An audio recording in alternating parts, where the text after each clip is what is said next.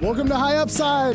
Finally, the NBA draft finally happened, and it was super exciting, even though at the top of the draft, we kind of got a little bit of what we expected. And so I'm here with Jonathan Tjarks from TheRinger.com, and we're going to talk about the whole night as a whole, give you a brief rundown to start. John, how's your night going?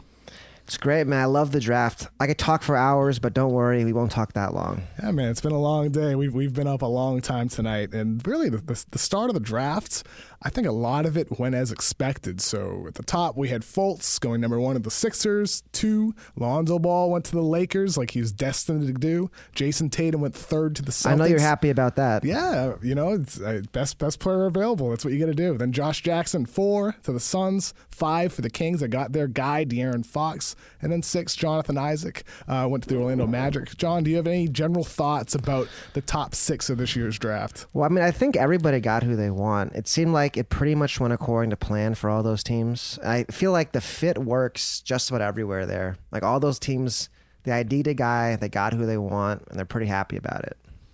No, I agree, and that's why I think that trade down made so much sense for both the Sixers and the Celtics. They got guys that make sense for their teams based on their roster, based on the personnel, based on really just the potential when you look ahead at that Sixers roster and how they're developed. I love what they did moving up, and I love the trade for Boston, getting Jason Tatum at 3 as well. How do you feel about Isaac going 6 to the Magic? I know you're really high on him, so you may consider him a little bit of a steal there, a little bit of a slip. Yeah, you know that's my guy. I love the idea of Isaac and Gordon. I hope they can play at the 5 and the 4 eventually. It's kind of interesting to me they passed on the point guards, so I guess they're giving Elfrid Payton 1 more year to show something. I was a little surprised they didn't go for the point guard there. Where the draft really changed was at 7, and we had trade rumors the whole week. Like, this has been a wild week leading up to the draft, and really it didn't disappoint tonight. I mean, we had Jimmy Butler traded to the Minnesota Timberwolves for the 7th pick, Chris Dunn, last year's number 5 pick, and Zach LaVine. But the Bulls also sent the 16th pick in this year's draft to Minnesota, and this was really surprising to me. I had heard earlier in the year that Butler was good as gone, but like as this approached, I'm thinking to myself, he's staying. Like every indication was that Butler was going to be staying in Chicago. So this came as just a stunning moment to me today. And I'm curious, John, did the Bulls totally just screw this up? The thing that blows my mind, I saw a good tweet from my friend Ricky O'Donnell, SB Nation. Shout out Ricky. He was saying the Bulls could have made this trade last year for the same exact pieces. They watched Chris Dunn be horrible as a rookie. They made the trade anyways this year. It really is surprising. I can't believe Boston couldn't beat this offer. And they saw Zach LaVine tear his ACL. That's the part that blows my mind. And then they took Lauri Markkanen with the 7th pick. Look, Lauri is a knockdown shooting 7-footer. There's absolutely appeal there. But as we've kind of gone through before, Tjarks, on prior podcasts, Lauri is a 7-footer who defends like he's 6'5", doesn't rebound well. I don't think he brings a lot else to warrant taking him at 7 when there's so much other elite talent available at that spot. And the other thing is, why would you need to give the Wolves the 16th pick? You're giving them Jimmy freaking Butler. Oh, goodness. Keep your picks. You're going to do a long rebuild. Then they did that. Then they sell their other pick to the Warriors, which is shouldn't be allowed. The NBA should not allow teams to sell picks to the freaking Warriors.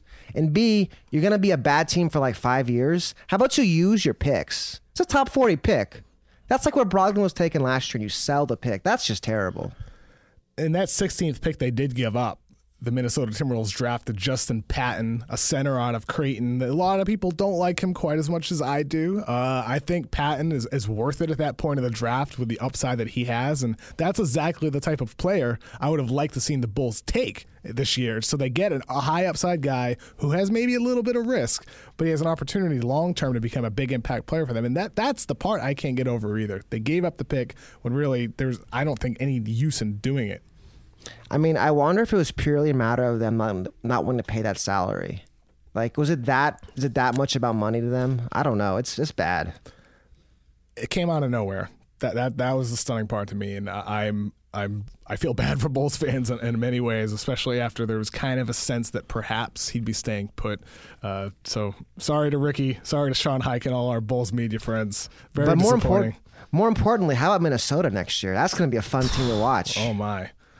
They have the potential to really be really good if Andrew Wiggins steps up his efficiency on the offensive end and if Karl Towns improves defensively. I think Jimmy Butler, more than anything else, and I talked to Chris Ryan about this earlier, they have an alpha now. They have somebody on their team who I think can really, serve as an example for the rest of the team to follow. Knowing how hard Butler works on the court and off the court, that could be good for them in so many different ways. Then again, your boy Rajon Rondo did not think Jimmy was much of a leader for young players, which whatever. I just thought that was funny. Yeah, I don't know how much I buy whatever Rondo's selling. Yeah, like Jimmy Butler and Karl Towns in a playoff series next year. That's going to be a tough matchup for a team. Like that's not going to be an easy series just with those two guys. Just to play devil's advocate, though, is it possible it could fail terribly? Wiggins and Butler might not be able to space the floor effectively. I mean, is it possible that this just implodes and the Butler trade turns out to be a mistake maybe for both teams? It's possible because, Jimmy's a little older, so now like he's on the same timeline as Wiggins and Towns. Had some nagging injuries, too. Yeah, but I think he's just like, Jimmy's such a freaking good player. Wiggins is not that good right now, but Jimmy and Towns are just so freaking good. I don't think it's going to be a bad trade. But that's definitely the risk, is now their timelines are a little off. So by the time like Towns and Wiggins are really, really good, Jimmy will be kind of older and be wearing down a bit. In the moment, I think they'll be much better next year. What happens to Rubio is a real question now. I don't know. I mean, I think Rubio's a guy that I would have been happy to move on from. Having Chris Dunn waiting in the wings give him an increased opportunity, but now it's like I'm wondering: do you hang on to Ricky Rubio and try to work with this team that you have now? I mean, is this an about face with the current roster? That's kind of where I'm at. Where he's a guy that I think still a really good point guard, but the reason why I thought you would have wanted to trade him is because you want to give Chris Dunn way more opportunity. Well, I think, too, with Wiggins, Butler, and Towns, those are three guys who put up a lot of shots. You want a point guard who's happy to not ever shoot the ball, basically. And that's Ricky Rubio. Yeah. It's a good fit for them in that sense. And then with Chris Dunn, what's your take on, I guess a lot of people are down on him because of his age and because of his just terrible rookie season. What's your take on that, Tjarks? I mean, I think he'll be a good player eventually. What do you think about him as kind of a Marcus Smart type? A good defender off the bench, energy guy, streaky shooter. I think he can be better than Smart in the sense that Smart is slow, Dunn is fast. Dunn has incredible bursts. But Smart's obviously much bigger and stronger, so it's like a different kind of defender, but the same general role on the team. Sure. I guess I'm thinking offensively in that sense, where Dunn is just a more dynamic potential shot maker. And if I'm the Bulls, I mean, look, the problem with this trade for me is the fact that I don't think Levine is really that great.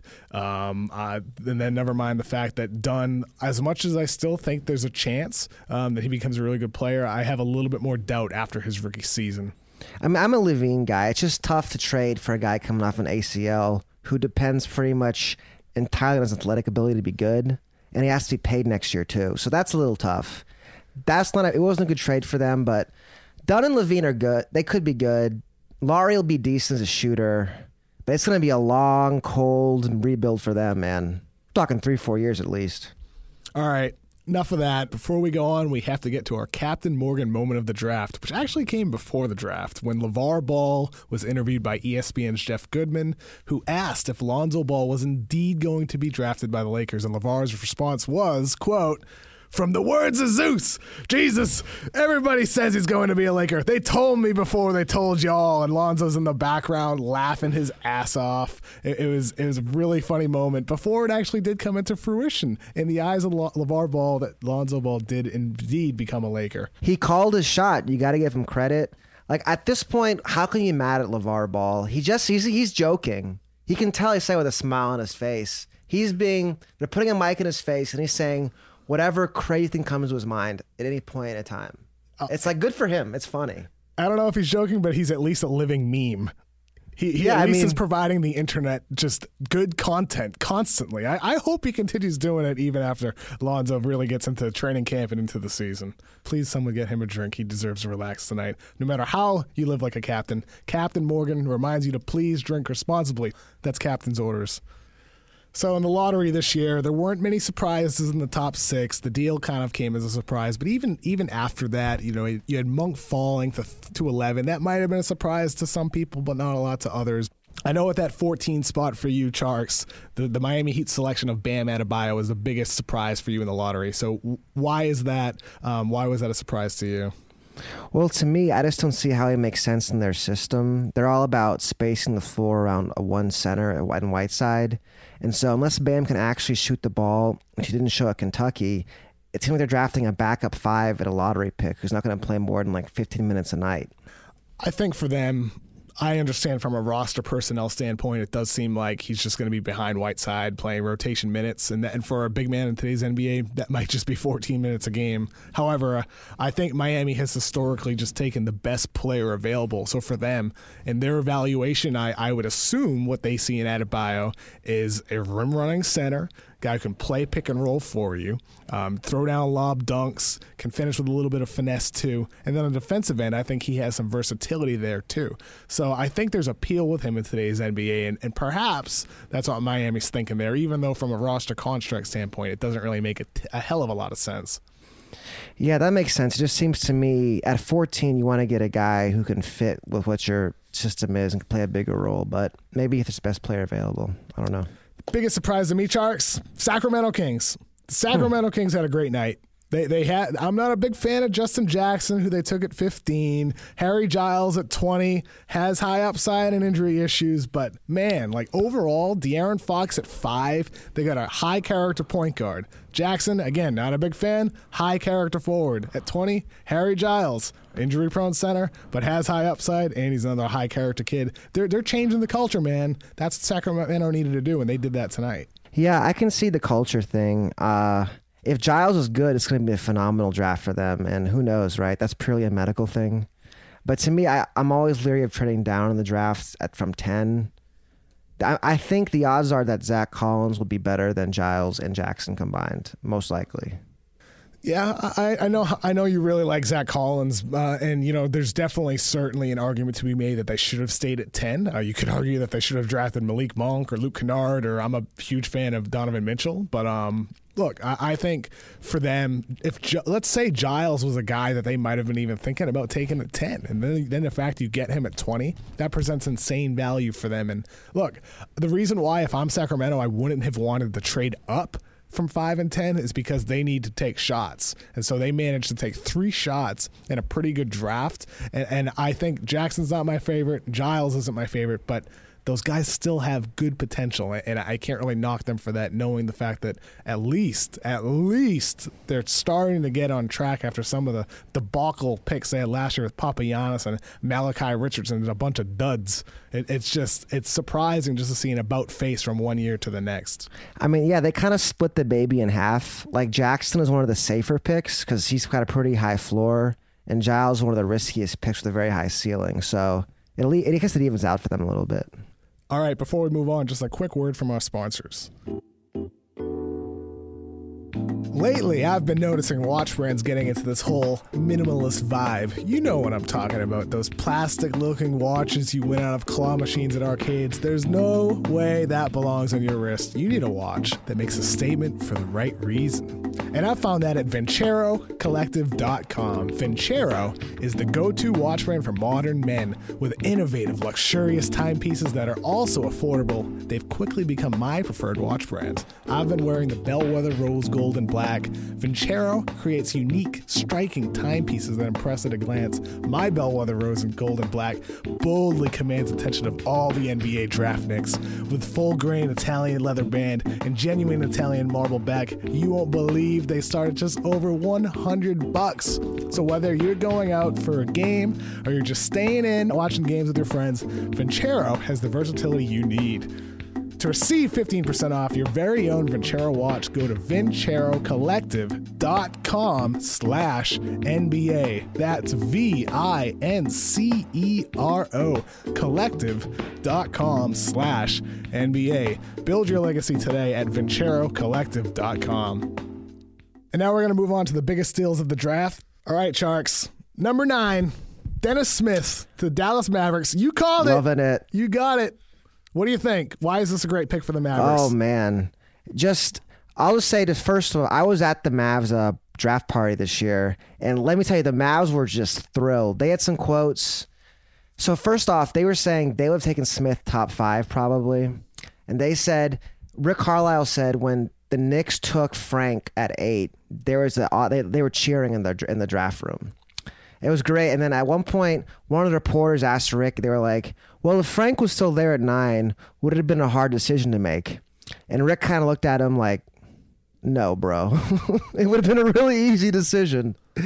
And they were asked, I mean, Smith's the perfect player for the Mavs system. When they play Dirk at the 5, he's going to have massive driving lanes. He's not going to play much defense. He'll turn it over a lot, but he's going to score 15, 16, 17 points a game right away as a rookie. He's a bigger, faster, better version of Yogi Ferrell. I mean, this is a win-win-win for the Mavs. I'm loving it.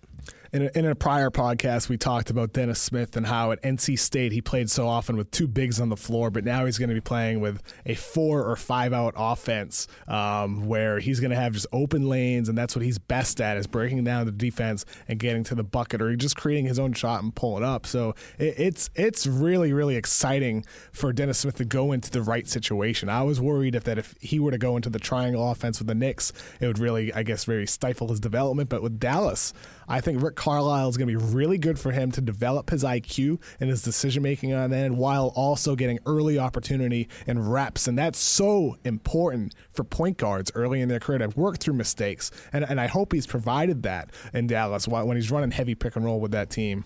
Yeah, I mean, if you look at it, either he's going to have one of the best rollers in the league in Nerlens Noel, or one of the best pop guys of all time in Dirk Nowitzki. Those are his two fives that he's going to play with his entire time as a rookie. Like, this is great, man. I got him for Rookie of the Year. Can you get that anywhere else in the league if you're a rookie point guard? Just an elite role man like that, and then one of the greatest shooting power forwards ever in Dirk? I don't think so. I mean, you look at what Yogi did this year. Like, now we got a lottery pick in that spot. Like, this is going to be... I will say Smith's defense will get him benched at some point this season. That's probably a guarantee. But when he's on the floor, he's going to score a lot of points. For me, the biggest steal came in the second round. It was back-to-back-to-back picks. Jonah Bolden went 36 to the Sixers. Shemi Ojale went 37 to the Celtics. And then Jordan Bell went 38 to the Bulls, and they traded him to the Warriors. It's a crime. That's an absolute crime. It is. But those 3 guys, really high on them, had them all ranked as first-rounders. I think they presented great value, and they really depicted how good this draft was in terms of potential value picks in the second round. So if I'm a fan of all 3 of those teams, Sixers, Celtics, Warriors, I'm excited because those are quality players that I think had first-round grades in the eyes of a lot of evaluators. I know you love Jonah Bolden, you love Jordan Bell, and I love Shemi Ojale. So look, like, those teams are getting quality players with a second-round grade on them. And I think that's a really good spot for those guys. Absolutely. I mean, I don't think it can be stated enough what a crime it was. Golden State just paid cash for Jordan Bell. That guy is a perfect fit for their system. Million. I mean, really the league should have vetoed that trade. That's just unfair. It's absolutely ridiculous. Adam Silver should have pulled a David Stern and blocked it like it was a Chris Paul deal. No, I mean, I remember in the tournament, I wrote an article when they went to the Final Four. I was like, Jordan Bell is playing like a college Draymond Green. He's not a shooter like Draymond is, but he's a great passer, a great defender. He's very athletic, super high IQ player. He's going to play for them next year, reasonably big minutes. Like, McAdoo's spot is gone. Sorry, Tate. McAdoo's done. Yeah, and for that matter, I think Damian Jones, perhaps he could surpass him on the depth chart. I like Damian Jones, but I think Jordan Bell's a better overall player, more versatile on defense. I think he has probably better mentality too, for that matter. I think Jordan Bell could definitely play early in his career, especially JaVale McGee could get paid elsewhere as well. Center minutes could open up from that slot as well. I mean, the real crime is Jordan Bell is the kind of big man a team that wants to beat Golden State should have. Like, he should not be playing for Golden State. It was really just, I thought the Bulls for a moment had really had like one good spot in their horrible night, like just one good moment. Jordan Bell, good versatile center for them to have on their roster and develop when they had a younger team going through a rebuild, but then they just dealt him for cash. I just can't get over it. I mean, let me say this. Like, I like Laurie. Laurie's going to be a good NBA player for a really long time. He's never going to play big minutes in a conference finals, NBA finals, realistically, given how he plays defense. Jordan Bell could, and he got drafted 30 spots later. Like, it's just terrible, man. Well, that's it for High Upside, and it's the last High Upside of the season, which is sad, but it's also exciting because the draft just happened. We do have Summer League coming up, though. That's exciting. Tjarks, do you have any Summer League thoughts? I won't hear your dulcet tones over the internet anymore. I'm a little sad about that. Summer League thoughts. The Celtics are going to have like 12 draft picks in their Summer League team. That's going to be funny. They're going to be loaded. Well, that's it for High Upside. We thank you so much for listening to me and Jonathan Tjarks just ramble on about the draft. John, thanks for joining me tonight, staying up so late. Yeah, absolutely. And thanks for humoring us this year, guys. We appreciate y'all listening. If you like the Ringer NBA show, please give us a rating, 5 stars on iTunes or wherever you listen to podcasts. You can follow me on Twitter at Kevin O'Connor NBA. You can follow Tjarks at Jonathan Tjarks. That's TJARKS. And you can follow The Ringer on all social media platforms at Ringer. Thank you so much for listening. Peace out.